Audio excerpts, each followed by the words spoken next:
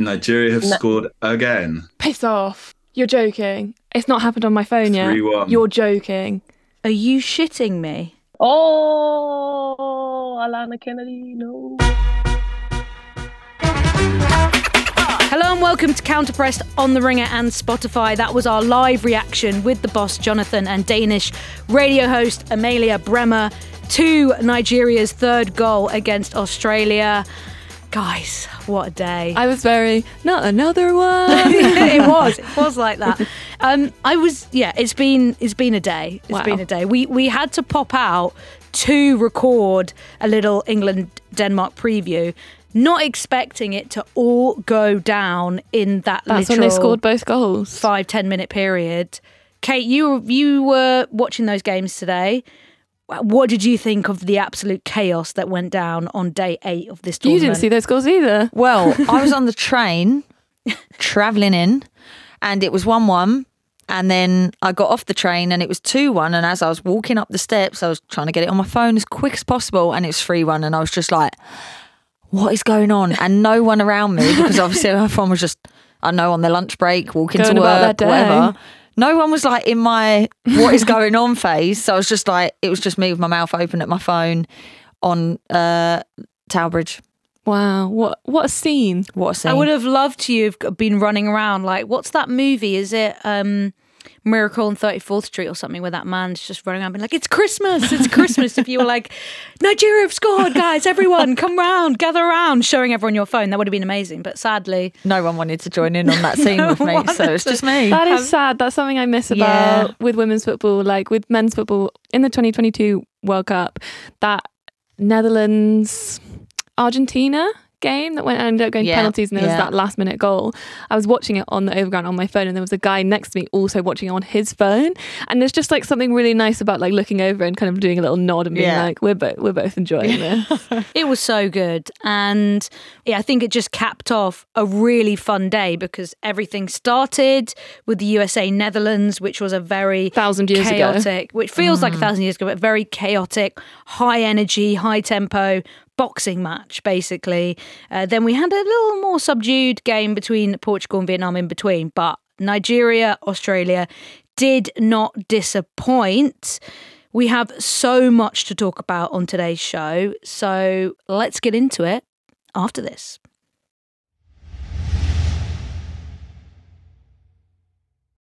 Nowhere else we can start really apart from that game between Australia and Nigeria in Brisbane. Obviously Australia as the host, there is so much pressure on their shoulders, and I just felt like with this game, even in the opener against Ireland, which was in Sydney, from the off you felt this energy and this tension that everything in the lead up to the tournament with these friendly results and these big fixtures that they'd played and won in front of a massive home crowd, the vibes have just shifted since the tournament actually started, and from going from this team that looks so free and full of life and free of pressure as well, suddenly everything's kind of closed in on them a bit and it's getting a little bit tense and frantic, and I felt like we saw this in the first half especially. Yeah, and when you have that added pressure, you can almost see it visibly. And when they won the bid to host it, it was almost like, oh, this is fun. It's going to be in Australia and New Zealand. Good team, got some really good players, but they haven't really achieved anything of note as of yet. And I feel like we kind of embraced that as like, oh, they're starting to do well. They're starting to actually form a good team that can win games. And obviously with the game against England, the game against France just before the World Cup, you're almost starting to go, okay, what have they got now? And Sam Kerr is, of course, a huge loss for them. And I think that's really starting to show. They're going to have to do whatever they can to get her fit for the third game, because it's just so evident that they need someone to stretch that back line. And just with her intelligence of just splitting defences, I felt like when they were getting wide, there was no one in the box. But they really struggled to break down Nigeria. And I think that has been a real struggle in the two games, even with Ireland. The 70 minutes, I felt they were in control. But the last 20 minutes, all of a sudden it was like, oh my God, what is going on? Ireland could have scored 1 or 2 goals. And it's going to be a really interesting last game and how they deal with that pressure. I think it's up to them. I think they need to just kind of take a seat back and just be like, right, we know what we're good at. Let's try and do that in the game. I think it's interesting what you say about like they started winning games, they started building this team that you look at and you think, wow, like they could really do something here. But possibly too late. You need so much time being a team like that to feel confidence on a world stage in front of a home crowd to be able to convert that into results. And I think maybe they just haven't had enough time to build that of being like, oh, we can win here. Like we will win this game. Like they know that they can, but they haven't done it enough to feel like to walk into a game like USA and just be like that advert from USA before like everyone wants to beat us. They don't have that aura around them yet. And so maybe it's just come a little bit too late, or the World Cup's come a little bit too soon for them. Do you think they needed even longer build up in front of those home crowds maybe? Is that what you think? Like, I just think they have really found, before the tournament, they really found form. They've really found their feet, but maybe just not soon enough. But I mean, you could say the same about England, really. They obviously, post Phil Neville, didn't have that much time to build into that. So it is maybe just about how you soak up that pressure and deal with it. But I just don't think they're doing that as well as they should. And it certainly hasn't helped with the Sam Kerr issue. It is such a shame because it is giving sort of Ronaldo, original Ronaldo energy in 98 in the sense that she is the golden child of this tournament. And now Australia are on the cusp of potentially not making out of the group of a home tournament, and Sam Kerr might not even get on the pitch. So we have the news before kickoff that she's not going to be fit enough again, probably. She does get a spot on the bench and people think, well, we're going to see her for a little bit. Mary Fowler also not available because she picked up a concussion in training. So it just goes from bad to worse, really. And two really key players. Mary Fowler has been so good for Australia in the past year and kind of really holds together that midfield. But then also for the Nigerians, Asisat Shwala, she doesn't start. She's had an injury this World Cup and they're trying to sort of manage her minutes, but she's on the bench. So kind of before kickoff, people are thinking, right, basically both countries' best players aren't starting. How is this game going to unravel? And we know that Nigeria want to hit teams on the break, and Ashwala is pretty much their secret weapon when it comes to doing that.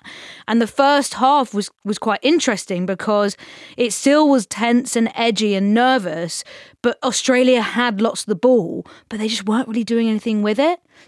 They get that breakthrough through Van Egmond, but Nigeria hit back straight away, and there was just so much immense belief in that Nigeria team that never wavered, even though they were playing the hosts, the overwhelming favourites who won their opening game, and on paper as a squad probably still do have more than Nigeria, but Nigeria looked so organised and never phased at all. Nigeria did look really organised, but also had a freedom about them in terms of they could attack however they wanted to attack. And as soon as they smelt danger, they just went after it. And they kind of defended like that as well. And at times, I think on Gilly's commentary, where a ball got played to the back post for a set piece and it kind of went back in. I mean, there were literally 10 players following the ball, chasing the ball, and all they had to do was just dink it to the back post, and there was like 3 players overloaded. And you're thinking, well, how's no one found those spare players? But this is the thing. This is what pressure does to you when you're in a game. It's easy to watch it when you're a fan, when you're analysing games after. But when you're in that moment, you're almost like, oh my God, there's so many players around me. Just get the ball away from me. And I kind of love that about them a little bit. It's a little bit naive, but also actually it's quite aggressive, and it is going to put players off. And you're maybe not expecting what they do, and it is a bit unpredictable. But in terms of when they went forward as well, I think Nigeria knew that they had Oshwala on the bench, thinking if she comes on as well, she's going to cause a madness, which she did for the third goal. I mean, And Alana Kennedy didn't know what to do. But, she caused so much chaos there that Mackenzie Arnold didn't know whether to come and get the ball. Alana Kennedy didn't know whether to head it back to her. Really, on another day, you should just clear it in for a throw-in, corner, whatever, just get the ball away and that's done. But that's the pressure they put you under. So I think they're a really exciting team to watch, and I'm really excited for the third game. I know that Ireland are out, but now I'm kind of like, I want to watch Nigeria. And I think that it's not just the way that Nigeria played in that moment where they put pressure on Alana Kennedy and Mackenzie Arnold. I think that's Oshuala. Like, if it was any other player, I think you might be able to keep your head a bit more, but you're like, fucking hell, she's right behind you. Yeah. And she's like one of the best players in the world. Like, do something quick. So yeah, she is just like magic, and she made such a difference immediately with both goals. Yeah, it was the overall hesitation that Australia just had with everything that they were doing, whether it was Caitlin Ford getting pinned into a corner with 3 Nigerian defenders around her and just not looking up and seeing the opportunity of a teammate, to the defending at corners, which looked a little bit all over the place. And we know that Australia's biggest weakness is their defence going into this tournament, and it was going to be the one thing that they probably needed to strengthen or try and improve on. But it was just, they looked so rattled for the whole game, and that only got worse as the clock ticked on. Then you have Oshuala entering the game in the 63rd minute, and just instantly they didn't know what to do. They didn't know whether to track her runs, didn't know whether to double up on her. And Nigeria didn't really need to do more than just go direct, because Australia were just messing up every single second ball. Nigeria always getting their head on it, always getting the knock-ons. And then it was just kind of a scramble to see what would happen with the follow-up pass. And more often than not, Australian players were being dragged towards the ball, and then Oshuala was getting those opportunities in behind. Even though, Becky, we were watching this and thinking Nigeria are in this, they are really dominating the second half. Did you see what happened in that sort of 10-minute period happening? I don't think so. I did after the match go back and listen to our preview of Group B, because I was like, did we drop any real stinkers of a take? Like, I can't remember what we said about... Stinkers from us? Never. Never. I was like, I can't remember what we said really about Nigeria. It's interesting to look back at now. Something that Jessie said in that preview that I thought was really interesting now is that, you know, Oshuala is amazing, but against teams like Ireland and Canada, she might struggle more on her own to break through those defences, which they play in a much more defensive way than Australia. And I think that you've seen that play out so far. She couldn't break down that Canada defence in the first game, and has done twice, really. She created that second goal and scored the third. But I think it would be really interesting to see what happens against Ireland, whether she can do that. And also, there's obviously more elements to consider now that Ireland are out. And also, really, Nigeria only need a draw, so maybe they don't need her to score. But I thought that was an interesting point from Jessie. Yeah, we know that both Canada and Ireland are quite negative teams to watch, but the way that Australia approached this game just played into Nigeria's hands, because they were creating the space by pushing forward and then just could hit them in behind. And even when it was a reset at a goal kick, they didn't quite know what to do. But now we've got to look ahead to these final round of games, because you will find me in the pub 11 a.m. on Monday. This has thrown such a spanner in the works for Australia, because I think a lot of people expected Australia to top the group. None of us are really sure about Canada, and Nigeria are kind of this nice now joker in the pack. But heading into the final round of games, Becky, there's kind of quite a few permutations that could go down. I've appointed myself permutations queen just before we came into this episode, so be ready for that. Can someone give me like a theme tune? I mean, it's a lot of pressure to be permutations queen as well. I know. It's like the what if I get it wrong? You're like, what's her face? Rachel Riley, is it, on Countdown, where we kind of throw to you on the board and you put the numbers and the letters up. When I was looking at the Portugal game earlier, I convinced myself that Portugal only needed a draw so I haven't got a great it's hard, it's start. complicated. It's a lot, yeah. But can you give me a theme tune? Okay, UK. coming in hot. Wow. Ooh, incredible. I like that. Thank you. Incredible. I will be clipping that and playing it every single time. So the games are on Monday, we'll say. They are, yes. Yeah. Oh, okay. We'll imagine that we'll they're on imagine Mondays. they're on Monday at 11 in case UK time. So anyway. let's go to the pub, everyone. So Group B permutations. It is pretty much a straight shootout between Canada and Australia. If either team win that game, they will go through to the knockouts. If Australia beat Canada and Nigeria draw, Australia will still go through top of the group. Both Canada and Nigeria only need a draw. If Australia draw with Canada, they need Nigeria to lose to Ireland. That's where we're at. Australia need to just go out and win, really, to secure it. But we don't know if Sam Kerr is going to be there. Kate, do you think they can do it without her? I do, because they did it against Ireland. They won the game. Ireland and Canada are different beasts. Though. They are, but they still have good players. Like, they still have Caitlin Ford.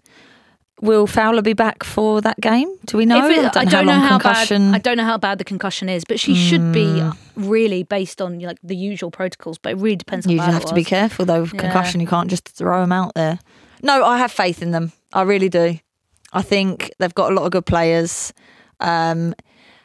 Canada, sometimes they are a bit. And I don't know, like maybe Canada just take their foot off the gas if they know they just need a draw. I was going to say, have you played any games like that where you know that you just need a draw to get through? Like, how does that affect the way that you think about it? Yeah, it's kind of weird. Two-legged games are actually quite hard because your approach is different. I've not maybe done it in a group stage of the Conti Cup, the famous Conti Cup. Yeah, but that's different because it's got the weird penalty shootout rules. That's a whole different bit. It's that, and that's obvious. There's obviously more pressure on that Conti Cup. That's so true. Than a World Cup. Yeah, people care more about it. Yeah, I know I do. Yeah, so but no, it is kind of hard knowing. Okay, we just need a draw to get through.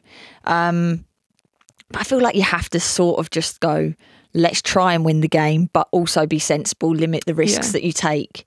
So you kind of have one eye on that. But I think if you just go into it trying to draw and you just sit back and negative, like it's not a good game plan. Yeah, but what's ironic is that's how Canada seem to approach every game. So this is going to be different. Is the perfect game for them. This is the perfect game plan because they are a really negative team and they just don't create a whole lot of opportunities and their defence is really good. So it does feel like this is what we might see in this match, but Australia are going to have to throw everything at them. I think they will put Sam Kerr on with 2 broken ankles if they had to. Like, there's no way that she is not. Because also, if they, like, from her point of view, everybody knows this is her World Cup. That's exactly how it's been billed. That's how everybody thinks about it. She is playing in that game because if they go out and she doesn't step on that field, that is just... Like, I can't imagine how awful that will be for her.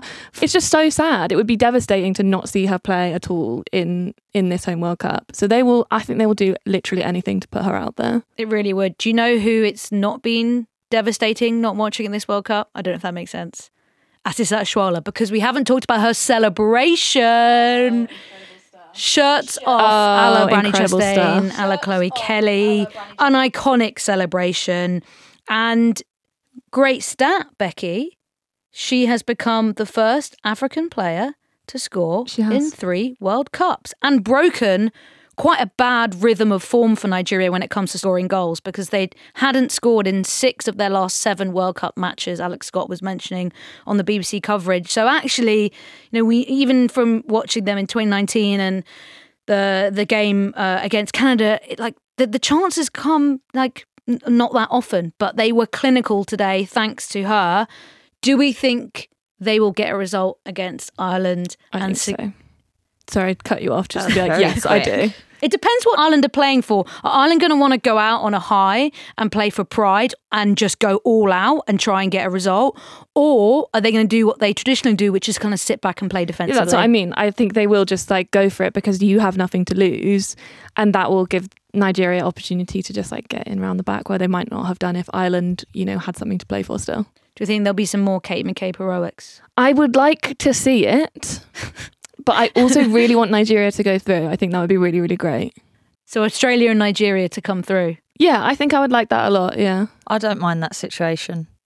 But also shout out to Adrienne Leon. Great goal. Yeah, good goal. Really good goal, actually. Great pass and great goal. Before we wrap up the chat on Group B, Susie Gage has asked, or Dr. Susie Gage, I should say. Should include your doctor. You worked hard for that. I should include that.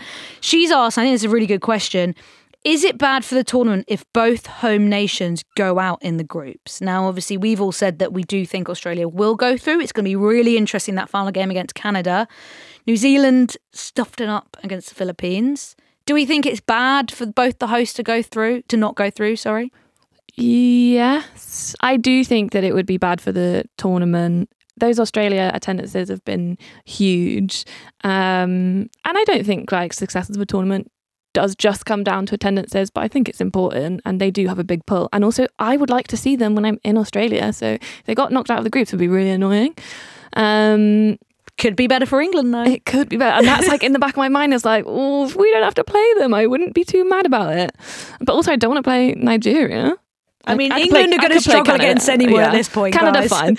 fine. I do think it would be like, if you look at the Euros and you look at like us winning the Euros and what effect that has had on this country and women's football in this country is huge. And so I think it would be such a shame for them to go out in the groups and lose that, because I don't think you need to win the tournament to have that effect. But I do think you probably need to go quite far. I think you want to keep the buzz for as long as possible.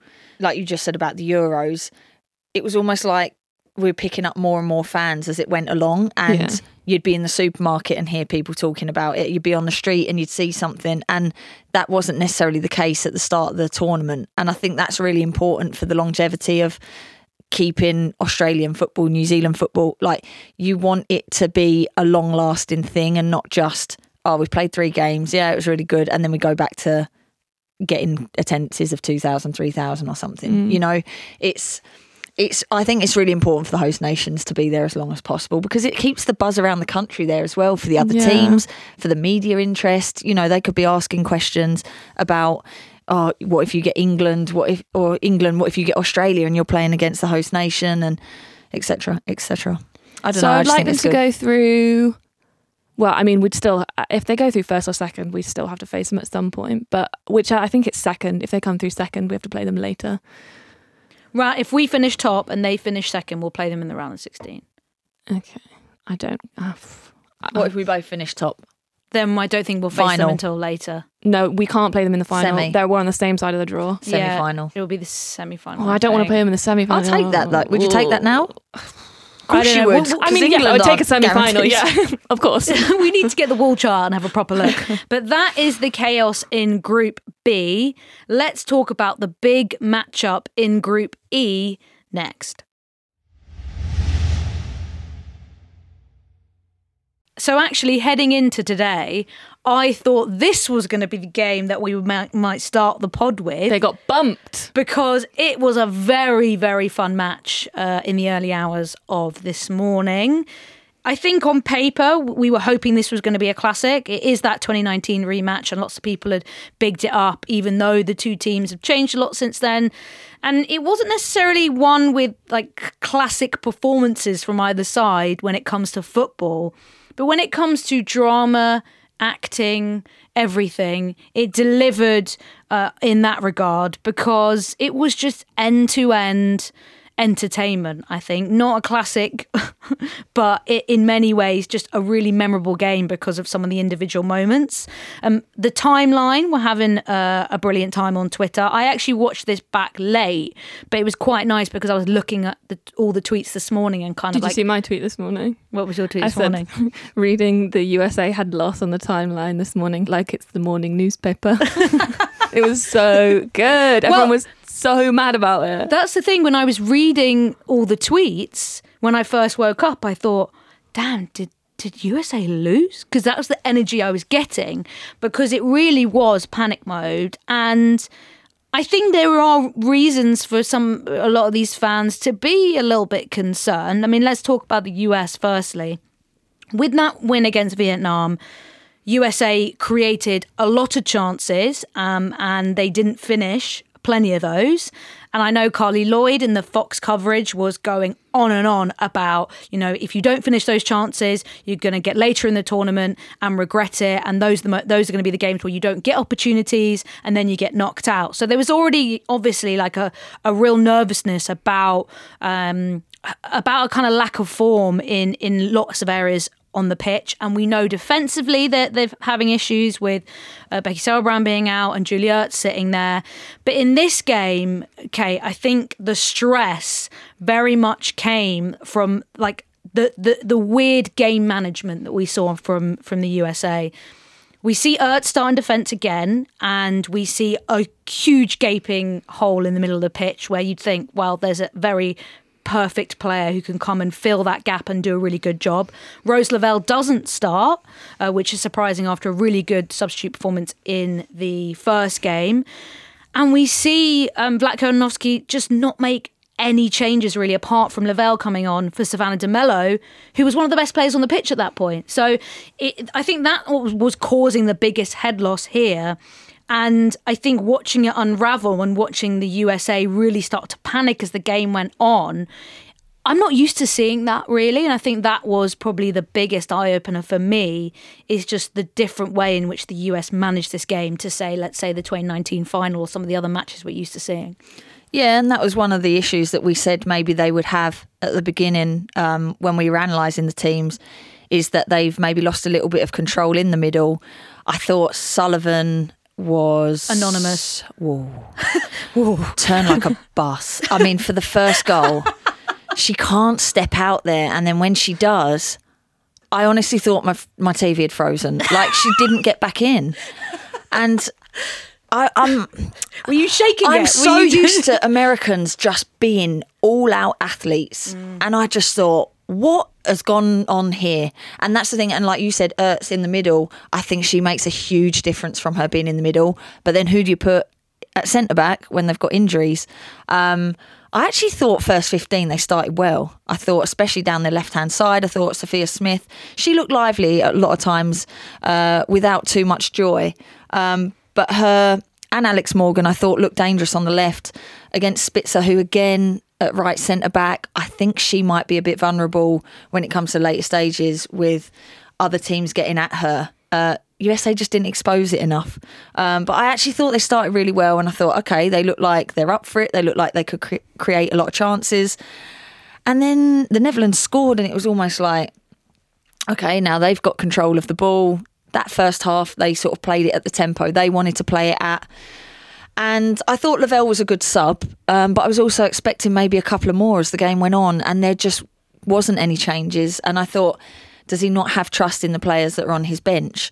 I know that the front three are the front three that you're probably looking to in terms of, listen, I rate them as one of the best front threes in the whole World Cup.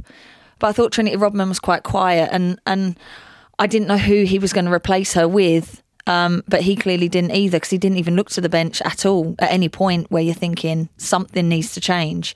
I liked the matchup of Van der Donk and Haran teammates. We're going to get onto that. Yeah, and Farah's famous last words of, she's in her head, and then she scores with her head literally 20 seconds later. I love that. But like you said, it was almost like it had everything apart from quality. It had everything but nothing.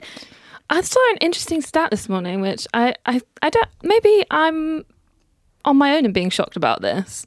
But what you just said about substitutes made me think of it, is this is the first time since 1999 that the US Women's National Team have repeated a starting lineup in consecutive group stage matches at the World Cup. Whoa. Isn't that so bizarre? That is really bizarre.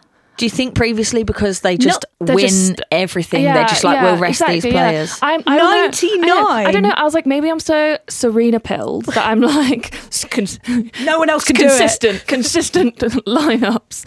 But I'm just like, that is wild. Wow, that is amazing. Is it I think maybe because they've blown teams out of the water and they're like, well, we can just do whatever. We're so much better than these other teams that we can rotate a lot. We'll just do whatever we want. I just think that's so crazy. Yeah. I mean, Lynn Williams was the player everyone was screaming out for to come on, and the natural kind of attacking replacement who should have come on.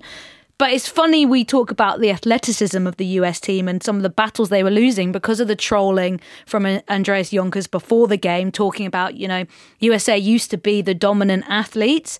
Now we've all caught up, and pride comes before a fall. Shots fired. I love that. And we were saying in the green room earlier, Becky, that if you're going to say that, you've got to follow it up. So risky, because it's so embarrassing if you then lose. And I just don't know if I would do it against the US Women's National Team. Like, they thrive off people hating them. That's their whole campaign coming into this. It's like, everybody hates us. So I would keep my mouth shut. But also, well, you haven't, but so true. Another crazy stat as well was that it was the first time since the 2011 World Cup quarter final that USA had gone a goal down in a World Cup match. How old were you in that year? I was doing my GCSEs. I was finishing school. Fucking hell. Yeah. That is so long. Kate was playing in WSL, first WSL season. Wow. Those were the days. She's man. been around the block. But it's Sorry, just, that's 2 podcasts in a row where we've called you old. I'm used to it. but it just shows the dominance that they've had in this competition, even when there are lots of moments where they haven't been at their best. But what was really interesting about this game as well is that the styles couldn't have been more different, because we've got a Netherlands team now who want to spend quite a lot of time on the ball, wanted to slow the pace of the game down to find those areas. They didn't have Beerenstein, she got injured in that first game. Obviously don't have Miedemar, so they don't really have much of an outlet. It's very much a game where they've got to take chances. Once they get inside the box, it's just like shoot. But then you've also got a US team who are pressing so hard, trying to pick off the Netherlands and then play like transition football and cut out whole entire thirds with their passes, but also do like shoot on sight.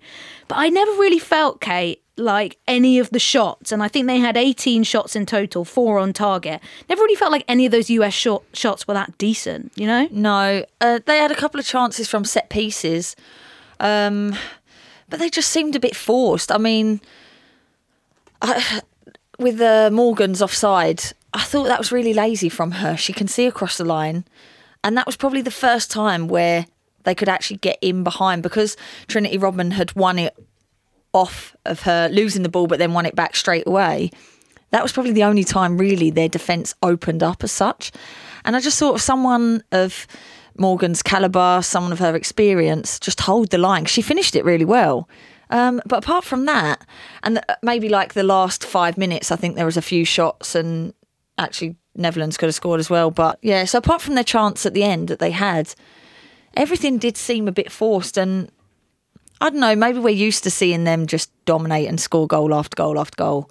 And actually teams have got better and more defensively structured, and they're just like the rest of us. They've got to find a way to break it down. They're just human. It's They're really good just to remember. human. I was at my initial feeling when I saw that scoreline was like, oh, thank God, like they're not being able to build up this like aura during the tournament, because I don't think that they've had that aura for maybe the past year.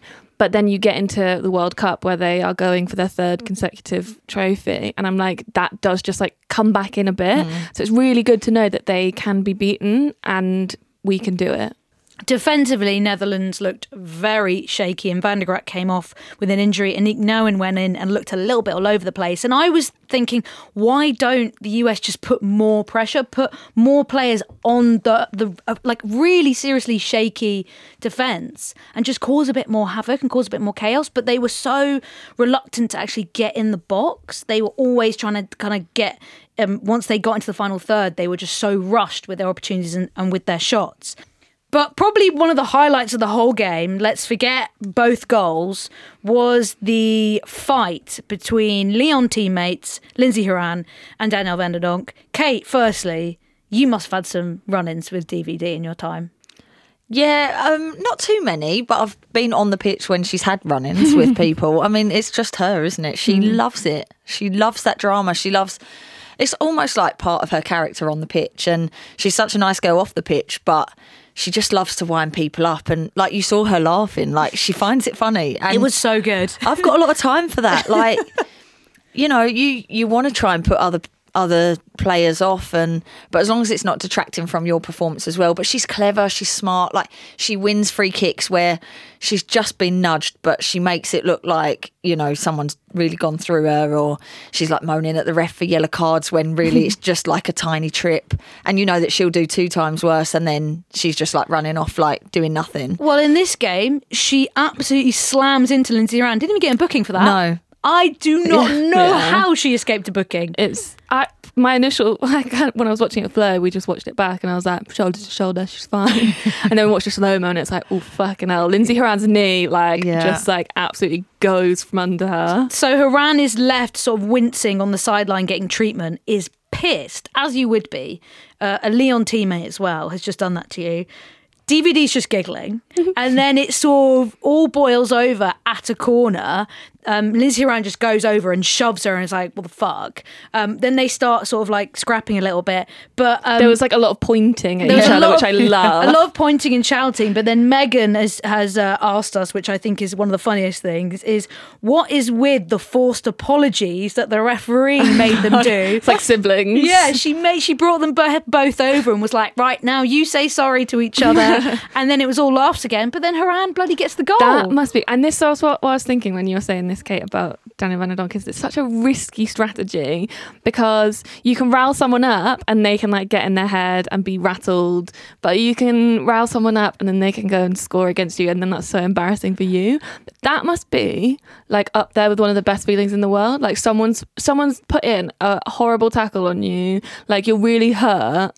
It's your teammate, and then you're scrapping, and then you just say fuck you and then score a header. That must just be top of the world. But why didn't she celebrate in front of her? I know. My initial reaction is you would have done that, yeah. 100%. She I'd went knee slide. Yeah. I'd give the finger, like not that finger, like on the lips. On the lips. she went to the fans. I would have been turning around screaming in DVDs. I would have immediately become a Lindsay Horan fan. I'm sorry, like that would have been iconic. I would have been so in her face, like don't be the bigger man. It's boring. I know. Like Lindsay, if you're listening, next time just go literally scream in her face. And it was all laughs afterwards, and they were really pally and had a funny post match. And DVD had to finish the game in a swimming cap, which I'm sorry, I don't know if that's in the rules. Normally you just get like a Terry Butcher, but if it's bandage. bleeding a lot, I guess. But a swimming hat? It just made the whole situation even funnier because then you had them hugging afterwards, and now everyone's made memes of DVD going swimming and going like diving in a pool. I don't know if I would be able to let it go, by the way.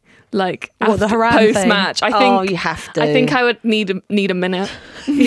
Well, Horan said afterwards, like I was pretty pissed with her in that moment, and I would be. Imagine if she'd really injured her. It's like when it's like teammates playing against each other. Sometimes I think it's maybe worse. It's like when me and Flo played at that Tottenham game on the Tottenham pitch opposite each other, and I look like in the picture we're like running alongside each other. I look like I'm having a great time, and Flo's like, so like this is like my World Cup final. Yeah, you got to take it seriously. Like once it's on the pitch. Like, why haven't I seen this picture? We'll show you.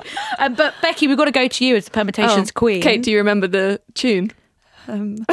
Pressure. Wow, wow, wow, wow, wow, wow, wow, wow. Something like that. Yeah, it did have a little thing at the end. Edit it in. What are the permutations now for Group E? Group E.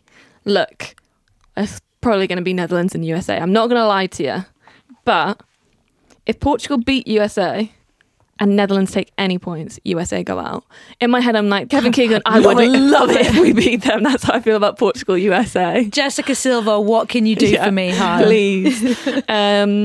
If USA and Netherlands both lost, Portugal would go through top, and then second spot would come down to goal difference. Yeah, Portugal still in with a chance after beating Vietnam, and who knows, maybe they can get results. Jessica Silva, come through. Come through for us, hun. There are a few other quick headlines we've got to run through as well. We touched on Ireland in their final games. They're obviously out of the World Cup after they really sadly lost to Canada. It was a really exciting game. But Katie McCabe, Olympico! I know.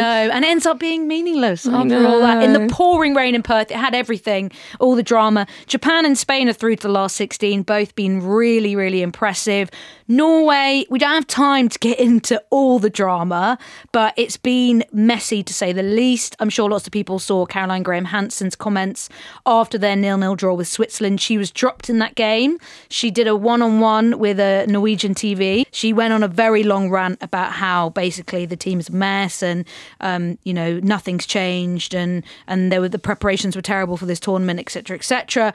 Edda Hagerberg doesn't play in the game. She was in the starting lineup. She goes into the huddle and then she disappears. I don't believe her story. I simply don't believe it. And the reason I don't believe it is you look at that video of the huddle. I've spent many minutes, 10 at minimum, watching this video and looking at every single person's reaction. They're baffled. They are shook. Yeah. Like there's no way that was a conversation before, like, oh, we're going to like have a, like, I think my theory is that she had the shits.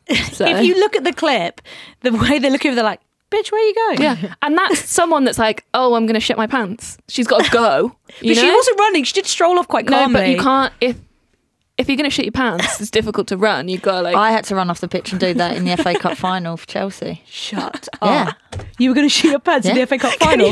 Kate. I need every bit of information about What this. the hell happened? I'll do it quickly because we haven't got time. But No. it was. We have time for this. Anything else can wait, I please. just scored. And Wow. Never forget. What was we the- were what was the 2-1 score? up. Okay, yeah. We were 2-1 up, and it was the first half of extra time.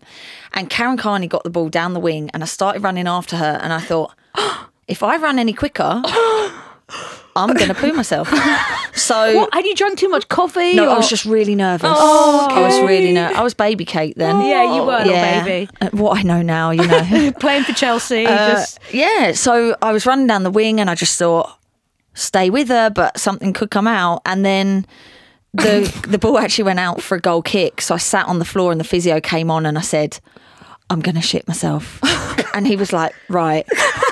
And I went, I need to go now. And then I asked the referee how long was left, and she said, when the goal kick is taken, she'll blow the whistle. Okay.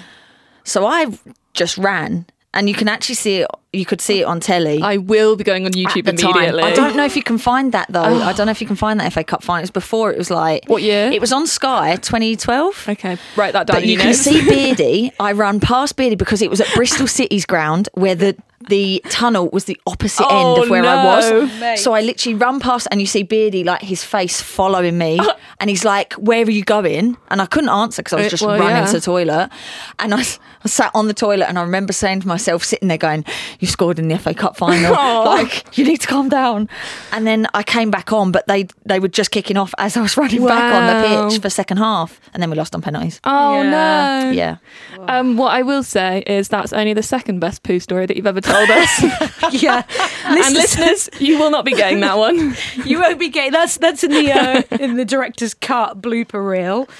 I can't remember where we were. Oh, Anna Hegerberg may or may not have had the shits, is what we were talking about. If she needs advice, call Kate Longhurster.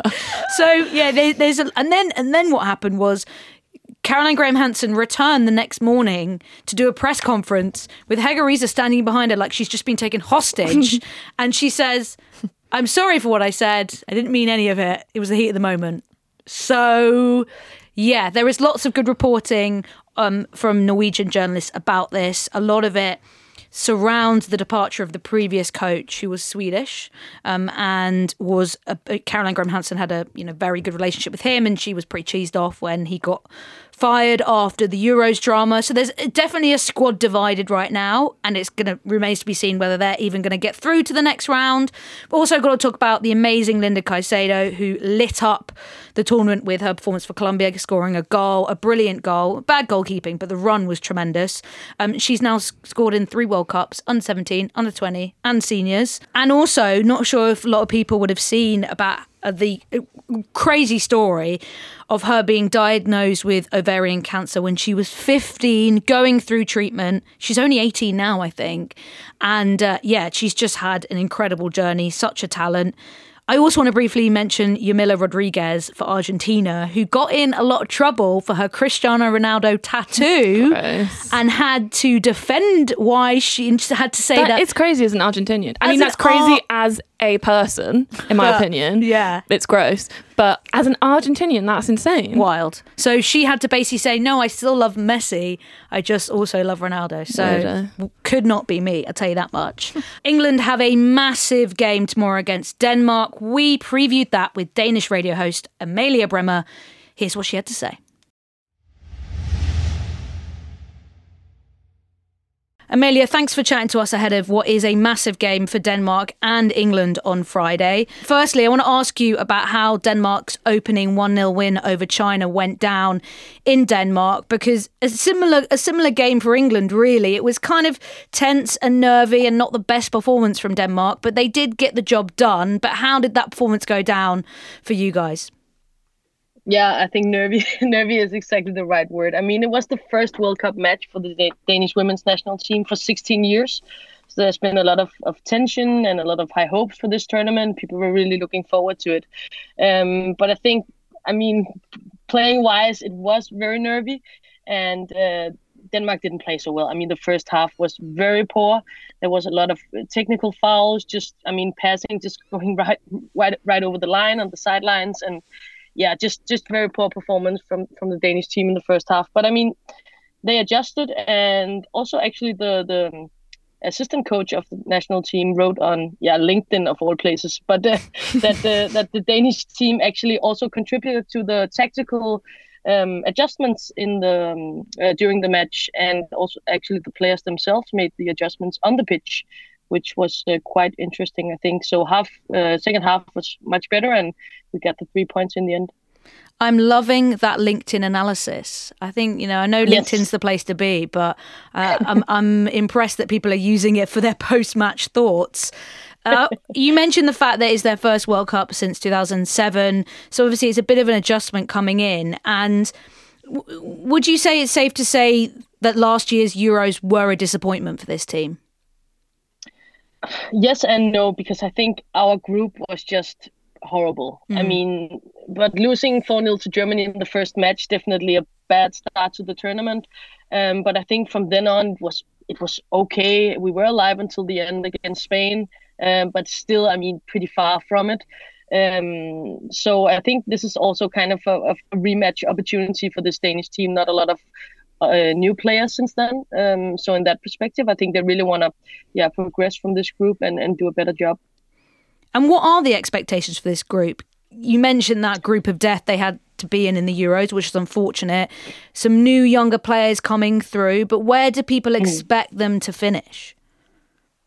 I think people and the team themselves also expect them to progress from the group. And then, I mean, Canada or Australia, probably, maybe Nigeria. I don't know. I think just progressing from the group would be pretty okay for Denmark. We're still a small country. I think Danish football mentality is a bit tricky sometimes, because we are a really small country, but we also have very high hopes for our football team, both men's and women's. But getting out of the group would be a really good first step. We know as well from previous tournaments and previous games for Denmark that Pernille Harder is such a key part of how they play, and in the build-up to this game it's really been all about her. But we also know that often if you shut her down, it is challenging for Denmark to find other outlets. How do you think they're going to approach this game? Because they need a bit more versatility going forward, don't they?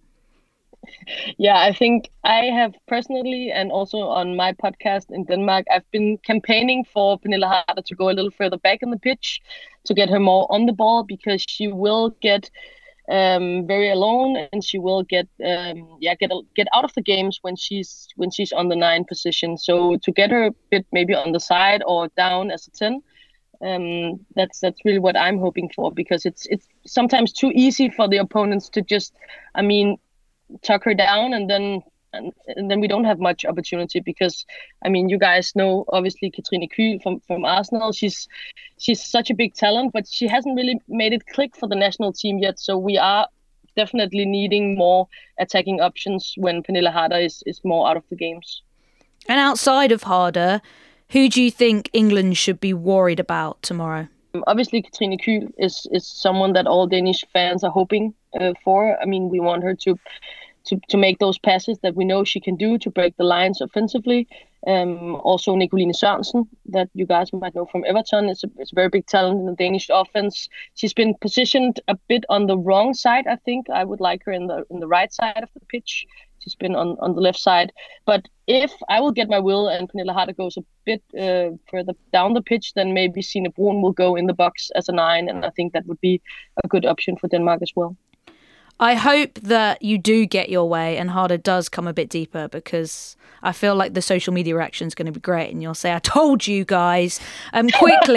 Quickly though, give us a score prediction for tomorrow.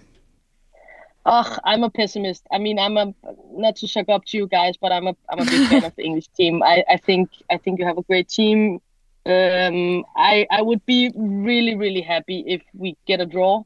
But otherwise, I think it's just about getting the Danish team to play their game a little bit more. And if we can do that and only lose a little, then that would also be okay.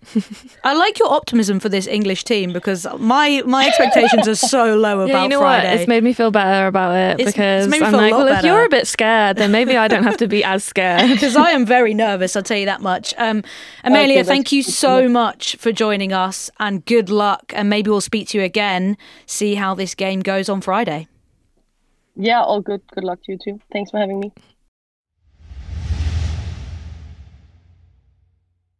So interesting and reassuring there from Amelia. Yes. It's definitely going to be a tough game, I think, for England based on previous performances. How are you feeling, Becky? You know what? Haven't really thought about the football of it. I've just thought about how I'm having a nice breakfast with my friends and watching it. So hopefully England don't bring down the vibe, because I think that's going to be really wholesome. I think that's the way to do it, is not worry too much about I'm just concentrating on the football. social element of it. Kate, Lucy Bronze speaking today ahead of the game, saying it doesn't really matter what the performances are like. If England continue to win 1-0, then the results speak for themselves, and that's what matters in tournament football. I hear what she's saying. I don't love what she's saying. It's making me feel quite nervous, because the fact of the matter is that England's performances in the last 6 months have not been good. And I think even though there's been moments where they have pushed through in games, that, penalty shootout win against Brazil, they just really do actually need a good performance to give them some confidence. Yeah, I think it's important for the latter stages for them to kind of feel like, okay, it doesn't matter who we play, we can play well. If you can get a couple of goals, it's good for the confidence individually. But I'm kind of on her side in terms of, I don't think it does matter the performance at this point, because you want to get through. I think if they play the 2 games and they get 6 points, no one's looking at, okay, how they've been playing. They've got 6 points. But I think for the fans, it's important that you try and put on a good performance to give the fans hope, really. I think we have been a bit disappointed in the last few months. You look at some of the performances, the way we're not really creating a lot of good chances when we have good forward players.